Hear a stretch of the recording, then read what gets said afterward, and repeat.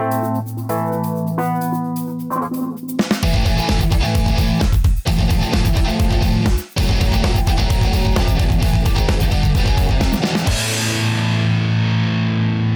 the U.S. military goes out and prepares themselves for combat or any other type of mission that they go to, they have to ensure that they have the proper equipment with them when they go, because you never know when you're going to get resupplied. On today's podcast, we're going to talk about what a rucksack is, the Army's term for a backpack.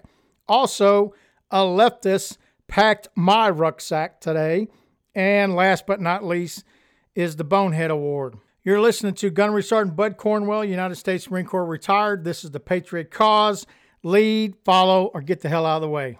As for the enemies of freedom, those who are potential adversaries, they will be reminded that peace is the highest aspiration of the American people. We will negotiate for it, sacrifice for it. We will not surrender for it now or ever.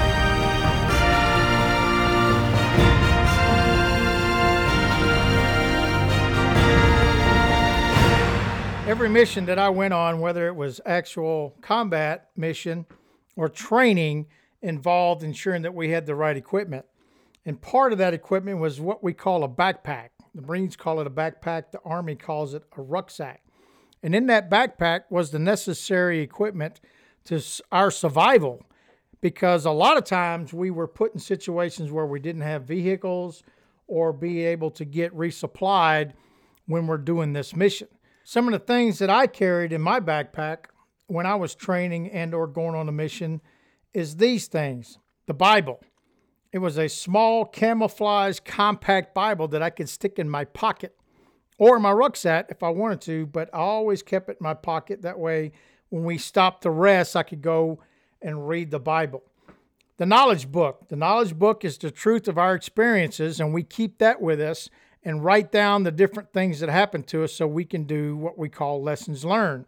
And part of those lessons learned is to ensure we don't do it all over again.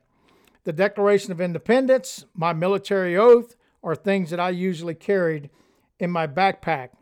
Also, we would have earplugs, especially during the training time, so that our ears were protected from artillery shells or shooting and so forth. But of course, I highly recommend earplugs, especially when you get the BS in your ears that are coming from lies from the leftists. So got to make sure you got those earplugs. Tissues. The reason we carry tissues is not necessarily so we can do our eyes, but if we got people that are crying in the field, then we got to give them some tissue. Help wanted signs. Yes, we need to carry help wanted signs when we're going on these missions so we can get the economy going again. Resume. After the service, we want to have a resume with us so that we can improve it as we're going along, and when our time in the service is up, we'll have an accurate resume to get us a job. Now, most of the time, we would carry sleeping bags in trucks or vehicles, and sometimes we would sleep in them, but most of the time we didn't need a sleeping bag because we wasn't doing much sleeping anyway.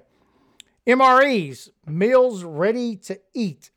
We got to feed ourselves, and a lot of times, again, the supplies wouldn't be there, so we would carry MREs in our backpack. Every once in a while, we would have some money to pay for services in the different countries that we may need if we cannot provide it for ourselves. Also, letter writing equipment.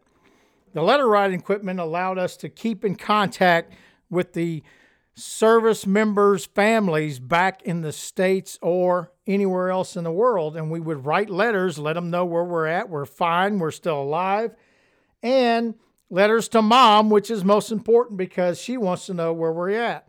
Finally, our weapons and our ammo, which is most important to us so that we can protect ourselves and carry out the mission. When we were getting ready to go on a mission, we had leaders that checked our gear and checked us to ensure we were carrying the appropriate things when we got ready for that mission. And if we weren't, they would tell us because they had the experience that was necessary for us to be able to accomplish that mission. A good example is I pulled a clip from the movie Platoon where they're getting ready to go on patrol and a couple of the soldiers are talking about their girlfriend's pictures and so forth. And Sergeant Elias walks up to them and starts taking all the stuff off their body that they do not need to accomplish the mission, which, by the way, the leftists in the street don't have a clue because their leaders are sitting in their billion-dollar mansions, and they're not going to come down there and tell them exactly what they need to accomplish it. They're just going to leave them to the wolves on their own. Hey, Chris, did I show you a picture of Lucy Jean? No, you didn't. She's the one for me, all right. That Lucy Jean. She's waiting for me, too. Yeah, she's real pretty. You're a lucky guy, Garner. Hey, you got a picture of your girl? No. I guess that leaves some unlucky girl back at home, don't it? Tuck this in. Chick in this. Don't need this. Turn around. So these are some of the things that we would carry in our backpack. However, I woke up this morning and I realized that a leftist had packed my rucksack. And in that rucksack are things that I could not believe and or I would carry with me at any circumstances. What we're going to do is we're going to reach inside that rucksack that was packed by that leftist, and we're going to find out exactly what is in there. So the first item I pulled out, obviously, is tissue paper, but they're going to use it differently than what we would because they're going to cry the whole time they're trying to do this mission. Next is a stress card. It's a card that when they get under stress, they can hand it to their leaders and go, I'm under stress, I need to go to my safe space. Next is my get out of responsibility license. I'm not responsible for any of my actions, and I have a license to prove it. So when the cops decide they're going to arrest me, I'm going to flash that get out of my responsibility license. Next is my smartphone so that I can do the research necessary and search on Google so I can find out the truth as I'm going along with this mission. Obviously, the issue with that is the first 10 responses on Google is the truth, and that's all I'm going to believe, and I'm not going to do any more searching. Now, unlike the Marine Corps, we want people to know who we are. We have no problem letting the enemy and the people know exactly who the United States Marine Corps is. However, if I'm a leftist, I have got to carry me seasonal face masks. These are face masks that I can use in different seasons of the year so that I can blend in and yet nobody can notice who I am. His awesome arsenal of weapons, his illegal fireworks, and the bats so that they have an opportunity to beat up and shoot fireworks at the enemy. So they're going to carry an assortment of hate signs. Yes, we got to put all these hate signs out there because everybody hates us. And because they hate us, we have to tell them they're racist. So we got to use all these hate signs to get our point across.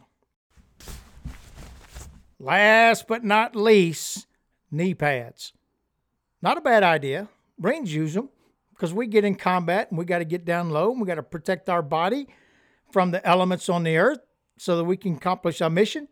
However, why do you think they have them? So they can kneel and do all of their things against the Constitution and against the police and against the city. So they're going to kneel. And because they spend a lot of time doing that, I'm not talking about praying to the Lord Jesus Christ, they've got to have knee pads because their knees are tender. So let's talk about what they do not have. No food. They don't have any food because they're not too far away from the restaurants that they're destroying so they can get all the food they need. No resume. Why do I need a resume? What in God's name would I do with a job? No money. Beg for the service. Help me out. I need some money. No sleeping bag. The reason they don't have a sleeping bag is because they're not too far away from their little comfortable apartment or mama's basement. No writing gear whatsoever because they don't know how to use it.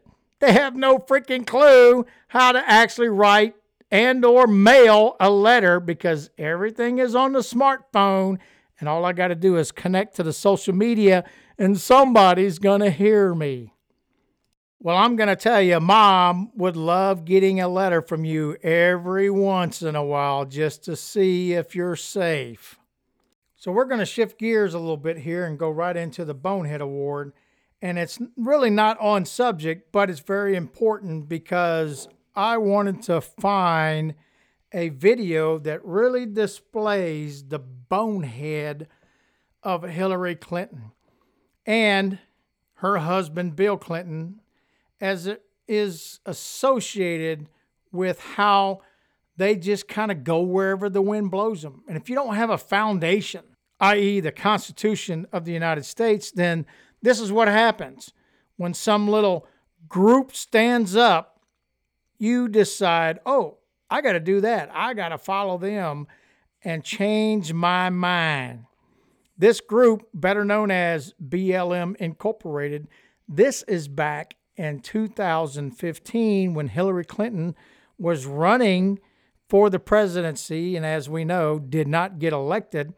But again, she's a bonehead, and listen up.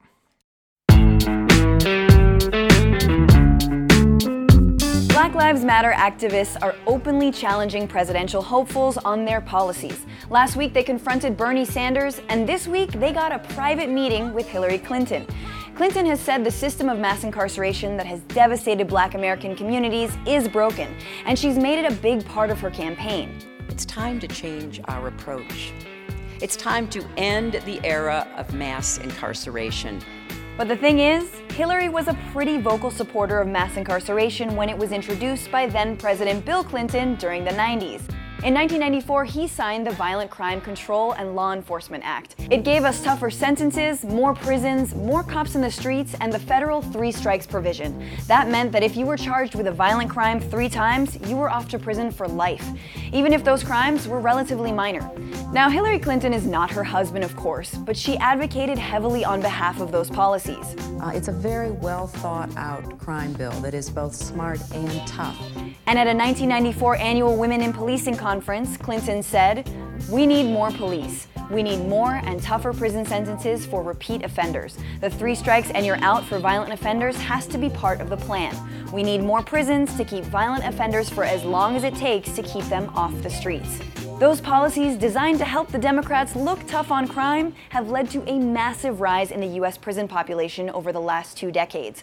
Almost 7 million Americans are locked up on probation or on parole, and minorities are disproportionately targeted. They make up 60% of the prison population, with 1 in 3 Black men likely to be in prison at some point in their lives. So that was then. Now, Hillary Clinton says that system needs to end, although she still supports adding more cops to the streets.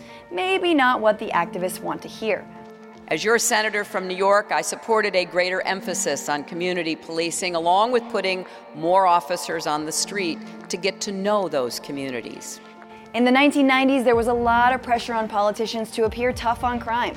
Today, even Republicans like Ted Cruz and Rand Paul talk about the evils of mass incarceration. So, has Hillary Clinton really changed her mind, or is she just playing the game? So I've said it before and I'll say it again. Politicians are two-faced liars.